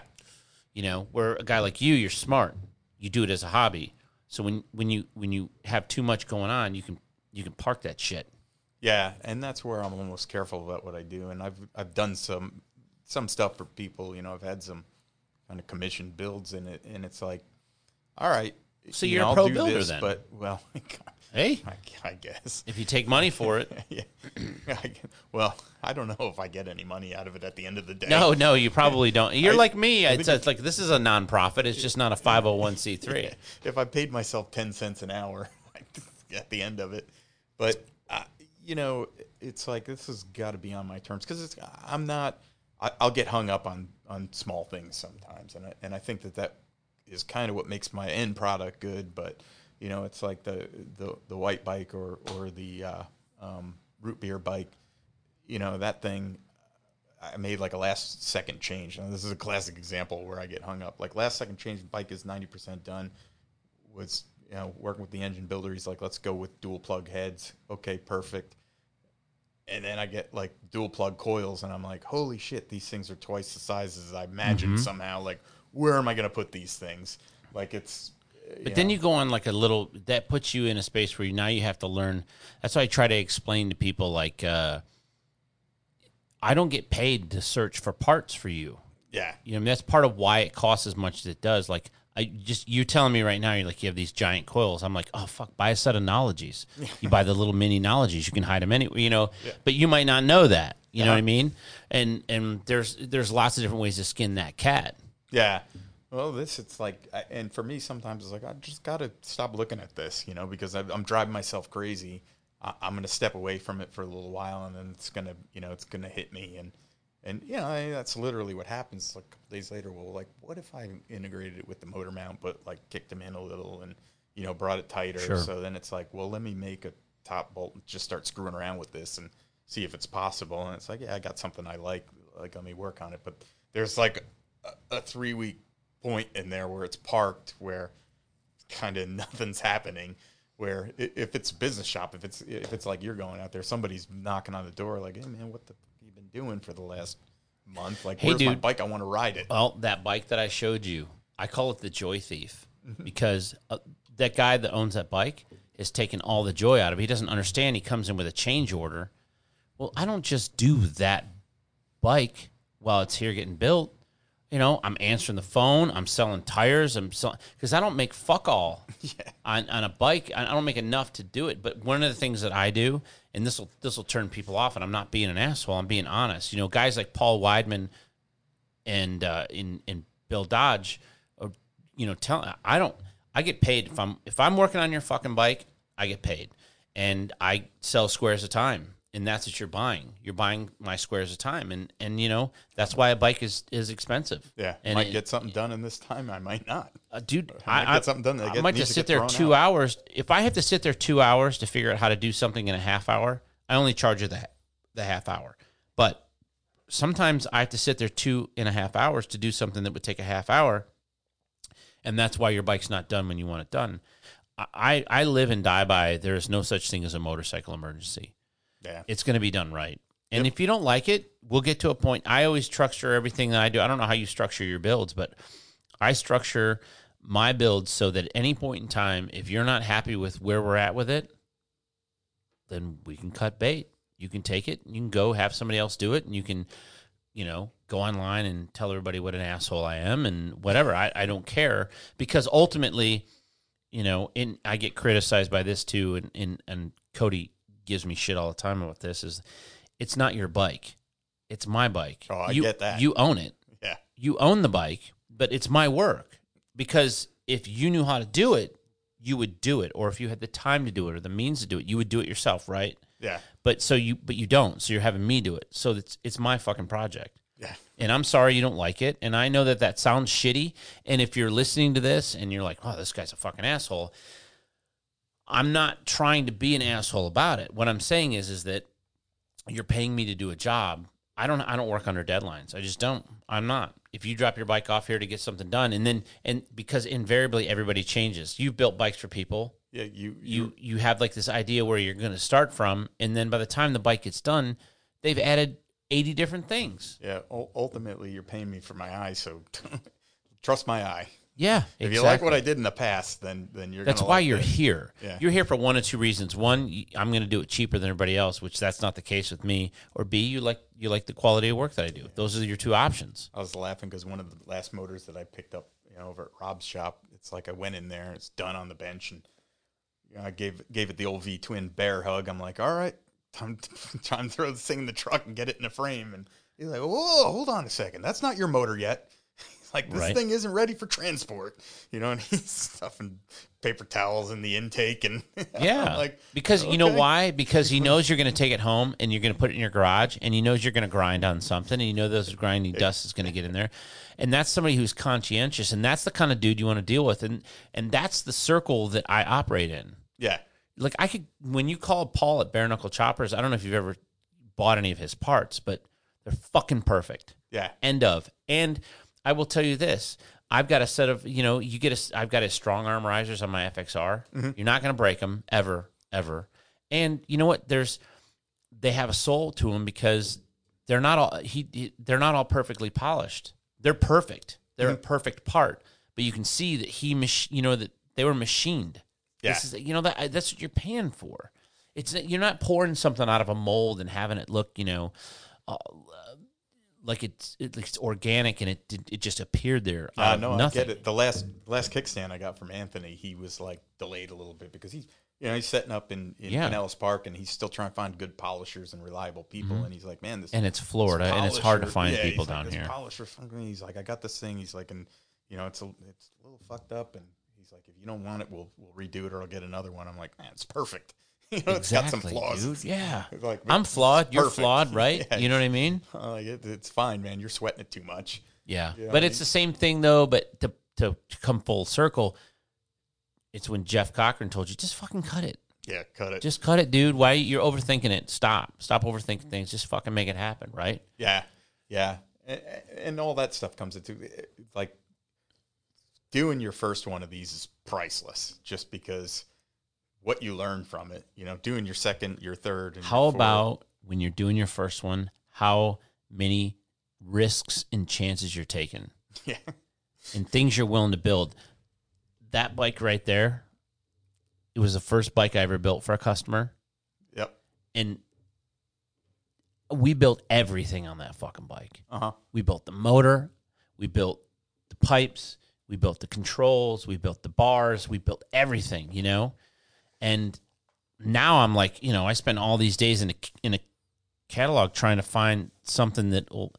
And I was just having this conversation with myself the other day. I'm like, look, man, you have got to stop doing that. You've got to take all these things you've learned over these years and just get back there and make the shit. Yeah. When you look at I don't know who your favorite builders are, but Warren Lane is one of my favorite builders. I think he's the greatest of all time. That's just me. Yep. Okay. Bill Dodge is a very, very close personal friend of mine, has been for forever. And when you look at his bikes and what I told him, it's funny, you meet these people and you have these personal conversations with them where it's just you and him in a motorcycle or you and him in his shop, Mm-hmm. And what I can tell you about Bill Dodge is when I look at his motorcycles, it's not what he did that I appreciate as much as what he didn't do and how many fucking chances he takes on his motorcycles. That he's just got a set of fucking balls the size of fucking basketballs of what he's willing to build on a motorcycle. And that's, man, I wish I had that. I wish I had that. Yeah, Bill's stuff, I was drawn to his stuff early, especially when he broke out of West Coast Chopper and started doing his own stuff, just because it's like he always came out with that 23-inch wheel, and it was usually like a knobby, and the pegs, the risers, the gas caps, everything that he used, I gravitated towards that immediately because it had that motocross feel. It was just like a dirt bike chopper, and to me, I just thought that was cool. Well, the very first bike he built when he got out of there was the Asbury. I think the Asbury was, if not the first, one of the first. Yeah. Yeah, I think that was the first Bling label, if I remember. Yeah, that one and the Bling's auto sales bike. Uh-huh. That I think that one was commissioned by bikes. Do you know? Gosh, I can't remember his name now. His name's John. He's a contractor down in John Subco. John Subco was a customer of West Coast Choppers, but he was a customer of Bill's when Bill was at West Coast Choppers. And if you look at Subco's bikes, he had a very unique CFL. It was the first customer CFL with a twin cam in it, the Subco one. Oh, Because I know Jesse that bike. built Chongo Blanco Yep. that had a twin cam, and then Subco had the baby blue framed twin cam. I think I might be talking on a term, but I believe it was the very first customer twin cam CFL. I remember it was a mag fired kick only too. And I don't think it had a mag on it from I know- West Coast, the CFL. Oh, I'm talking about the one he Bills. had built inside West Coast Okay, Choppers, because gotcha. Subco was a West Coast Choppers customer, because he had that one and he had a blue flamed real fire, but it was white flames Dragon, Okay. right? And then when Bill left and did his own deal, Subco basically said, "Here, and he I think he owned Chop Suey. Mm-hmm. You remember that bike? Yep. God, I fucking love that bike. Yeah. Awesome. And it, Bill, you know the situation that Bill's in right now, right? Yeah. Yeah. It's tough. It's I actually got some personal experience with a wreck, so I think I have some pretty decent insight to where he's at, and My heart's broken right now. I mean, I've waited intentionally to do something on mine, because I know how this stuff goes, and it's like at first everybody's popping on Instagram, it's fresh in everybody's mind, and they're like, man, let's help Bill, and let's get this around, and that's good, but I also know firsthand kind of what's in front of him from financially. I got in a wreck and wrecked myself pretty good, and it's $100,000 in trauma bills for that first 3 days. So you got that, you got loss of income, you got he's flat on his back. That business is Bill Dodge. It's not. Yeah, it's called Bling Cycle, but without Bill, but there's not anybody else that works there. That's not that. So, there's a lot of people that are stepping up doing stuff, which is cool. But we as a community, as the biker community, we should be able to do better for somebody who I look at as a legend in the industry. Here's what I'll tell you. I'm not in his. It doesn't matter. I will tell you that when this all shakes out, if we get Bill back in whatever capacity, and I think we're out of the woods as far as, he's not going to perish, right? Right. I know that. But, his wife did finally post that there is some significant trauma, and there's some significant brain damage, and we don't know yet to what extent that's going to impede him from doing anything. But I can assure you that the people that orbit around him and know what's going on, those of us, myself, Eric, Ray, Camel, those dudes, and I'm gonna leave somebody alone until they need something kind of guy. I'm not gonna be in your face. I made sure I sent him a message for whatever reason. My wife and him are, when he sees my wife, he kind of lights up. When my wife sees him, she kind of lights up, and I appreciate that, because that softens how much, my wife's very sensitive to, she knows now 18 years into this, that this isn't going away. This is how we do things. And now my daughter works here, and, but there will be an opportunity for everybody in this community to do what he needs to have done. Yeah. Well, that's good to hear. And that call will come through, and those who answer it, will be able to step up and do what needs to be done. But, when Paul lost, tornado hit Paul's shop, and he doesn't like talking about it, but I'm going to bring it up. Bill was there. Bill just fucking got on his motorcycle, went there, and you know what I mean? Yep. And that's the kind of person. When Bill's shop got flooded, is kind of, the same thing a couple years ago when the hurricane hit him. So, I mean, it's good. You see people stepping up. Sometimes, and maybe I know there's stuff that happens behind the scenes that I'm not privy to, and I appreciate that, and that's all excellent. But it's like, you start to look at what's going on in the world in general, and it's like, well, goddamn, like this got raised for this or that, a cause that I agree or disagree with. And it's like I was looking at the GoFundMe for Bill, and they got like a $50,000 goal, and he's at, call it 40 grand. But I'm like, that's out of 135 people. It's like, come on, as a community, as a biking community, kick this out to every biker. Buy the guy a beer, give him $5. And if 100,000 of us do that, then it takes a lot of stress away. It does, and that'll happen. Yeah. So talking with we have to start somewhere, right? And it's we'll figure it out. Yeah, we'll figure it out. Thankfully, he's got an amazing wife, and he has left a fucking mark on a lot of us, and I have no doubt in my mind that's there. And if you're listening to this right now, and this is still all really fresh. This is 3 weeks, 2.5 weeks into it. Do what Rich said. Send him $5. If 10,000 people send him $5, it's huge. It's amazing. If 1,000 people send him $5, that's another $5,000. Yeah. But we can do better. You're right. We can do much better, and we can put him in. Here's what I know.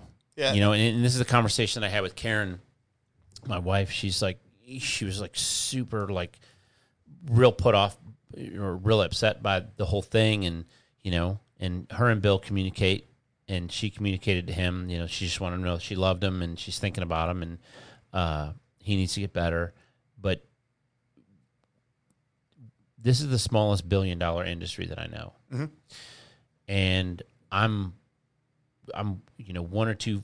I'm one or two people away from a phone call to any CEO in any of the companies. You name them, the big companies. We're a small industry. I was talking with my newest sponsor, and I'm super over the moon about this. Is I've signed a deal with Arlen Ness, and I'm the first podcast, and that's not a feather in my cap. That's a feather in their cap. That they're recognizing that the digital media age is here, and I'm super over the moon that I'm affiliated with them, because it's a good company to be affiliated with. Yeah. But I was talking with Steve today, and I told him that. I was like, man, we're the smallest $1 billion industry I know of. And he's like, dude, there's 400 of us. That's what you need to think of. There's 400 manufacturers in the V-twin industry. Mm-hmm. And it stays at 400 because when 4 fall off, 4 new come on. Right. When 10 fall off, 10 new come on, right? So we can do better. Yeah, and it's like, I think the last I looked, the motorcycle industry in the United States is 700 billion or something, some astronomical number like that. And yeah, man, we can do better for somebody like that. Bill and I are kind of like Instagram buddies, follow each other, and I've admired his work. I don't know him personally, and I don't profess to. I met Bill once, and it was probably, I want to say 03 or 04. He was still at West Coast Choppers. He was there, for Jesse. I think that was, when he was there representing West Coast Choppers. Right. And I just pulled up as some regular schmuck, and, he took the time, probably bullshitted with me for 20 minutes. And that was after, I'd seen him on TV and kind of height of fame, and guy couldn't have been cooler. Just a nice guy. And everybody that I've spoken to, I've met a lot of mutual friends that are closer to him, and that's always the feedback that I get, that you're not going to meet a kinder guy, a cooler guy. When you meet Bill, you're meeting Bill. Yeah. That you're getting, he doesn't pull any punches. He doesn't, the thing that I love about him is he's just older enough than me. There's 2 guys in this industry that have the ability to do this, and they have exercised the ability to do this. Is when I step out of line, they pull me off to the side, and they tell me, hey, that's enough. Stop. We're watching you. You need to dial it back. And it's him and Steve from Stevenson Cycle.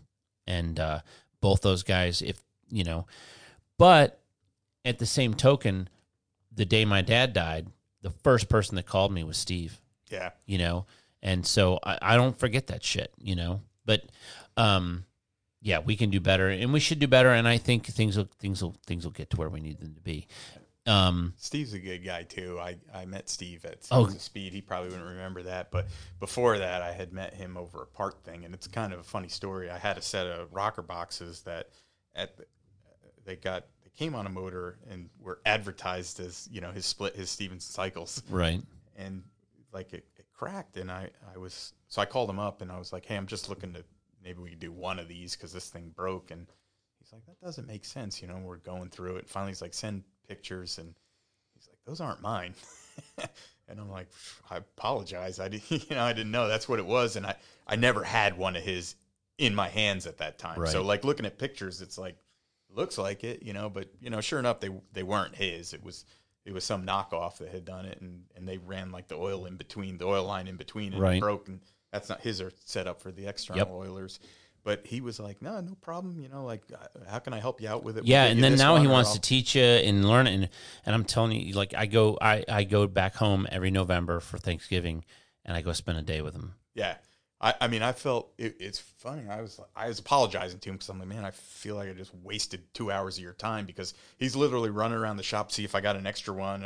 I'll see if I got a front one, and I'll send it out. And if it needs to be polished, I'll see it. And turns out it wasn't even his problem, but guy couldn't have been cooler. You know, real good dude. I talked to him. He's chewed my ass. Trust me, he's chewed my ass a lot.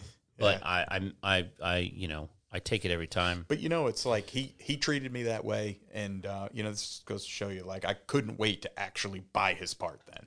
You know, Right. It was like, this guy was such a cool dude. And the white bike, you know, is running his rocker boxes. Yep. It was like, that was the first opportunity after that. Like, I know where I'm going Thursdays. You know, Here's I what want you that do. look.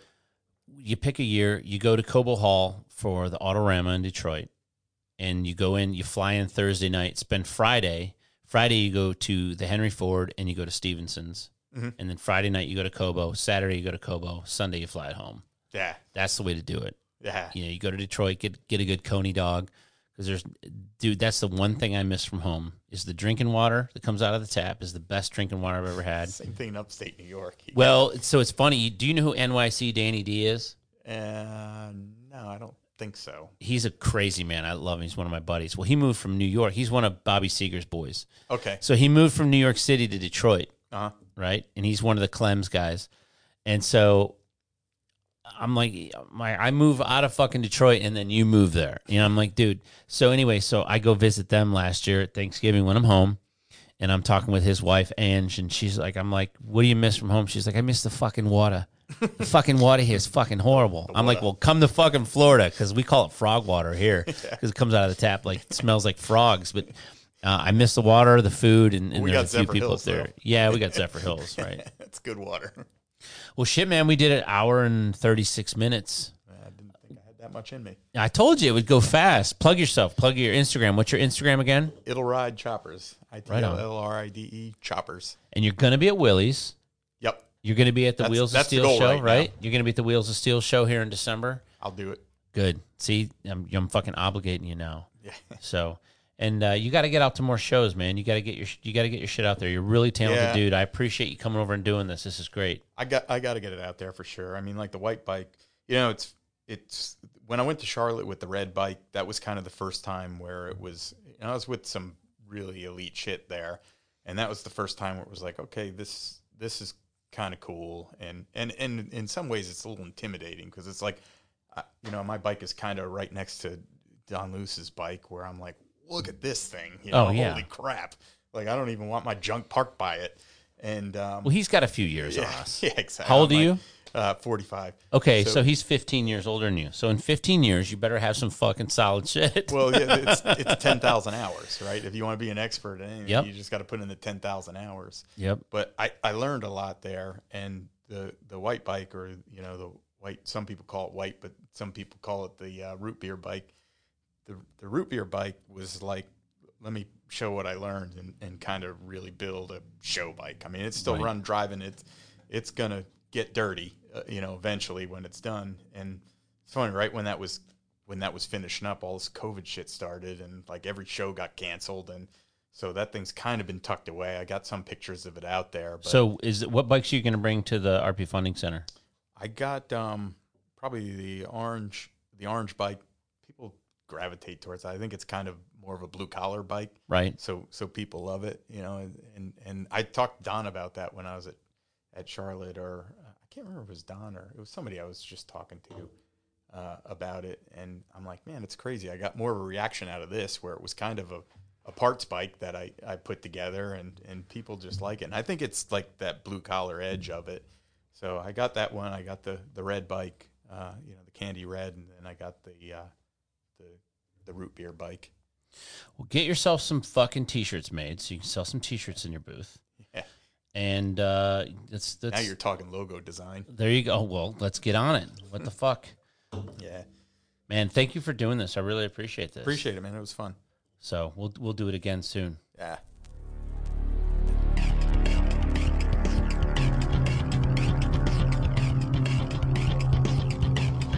You have been listening to the Hell on Wheels podcast with your host, Jason Holman. Thank you for listening.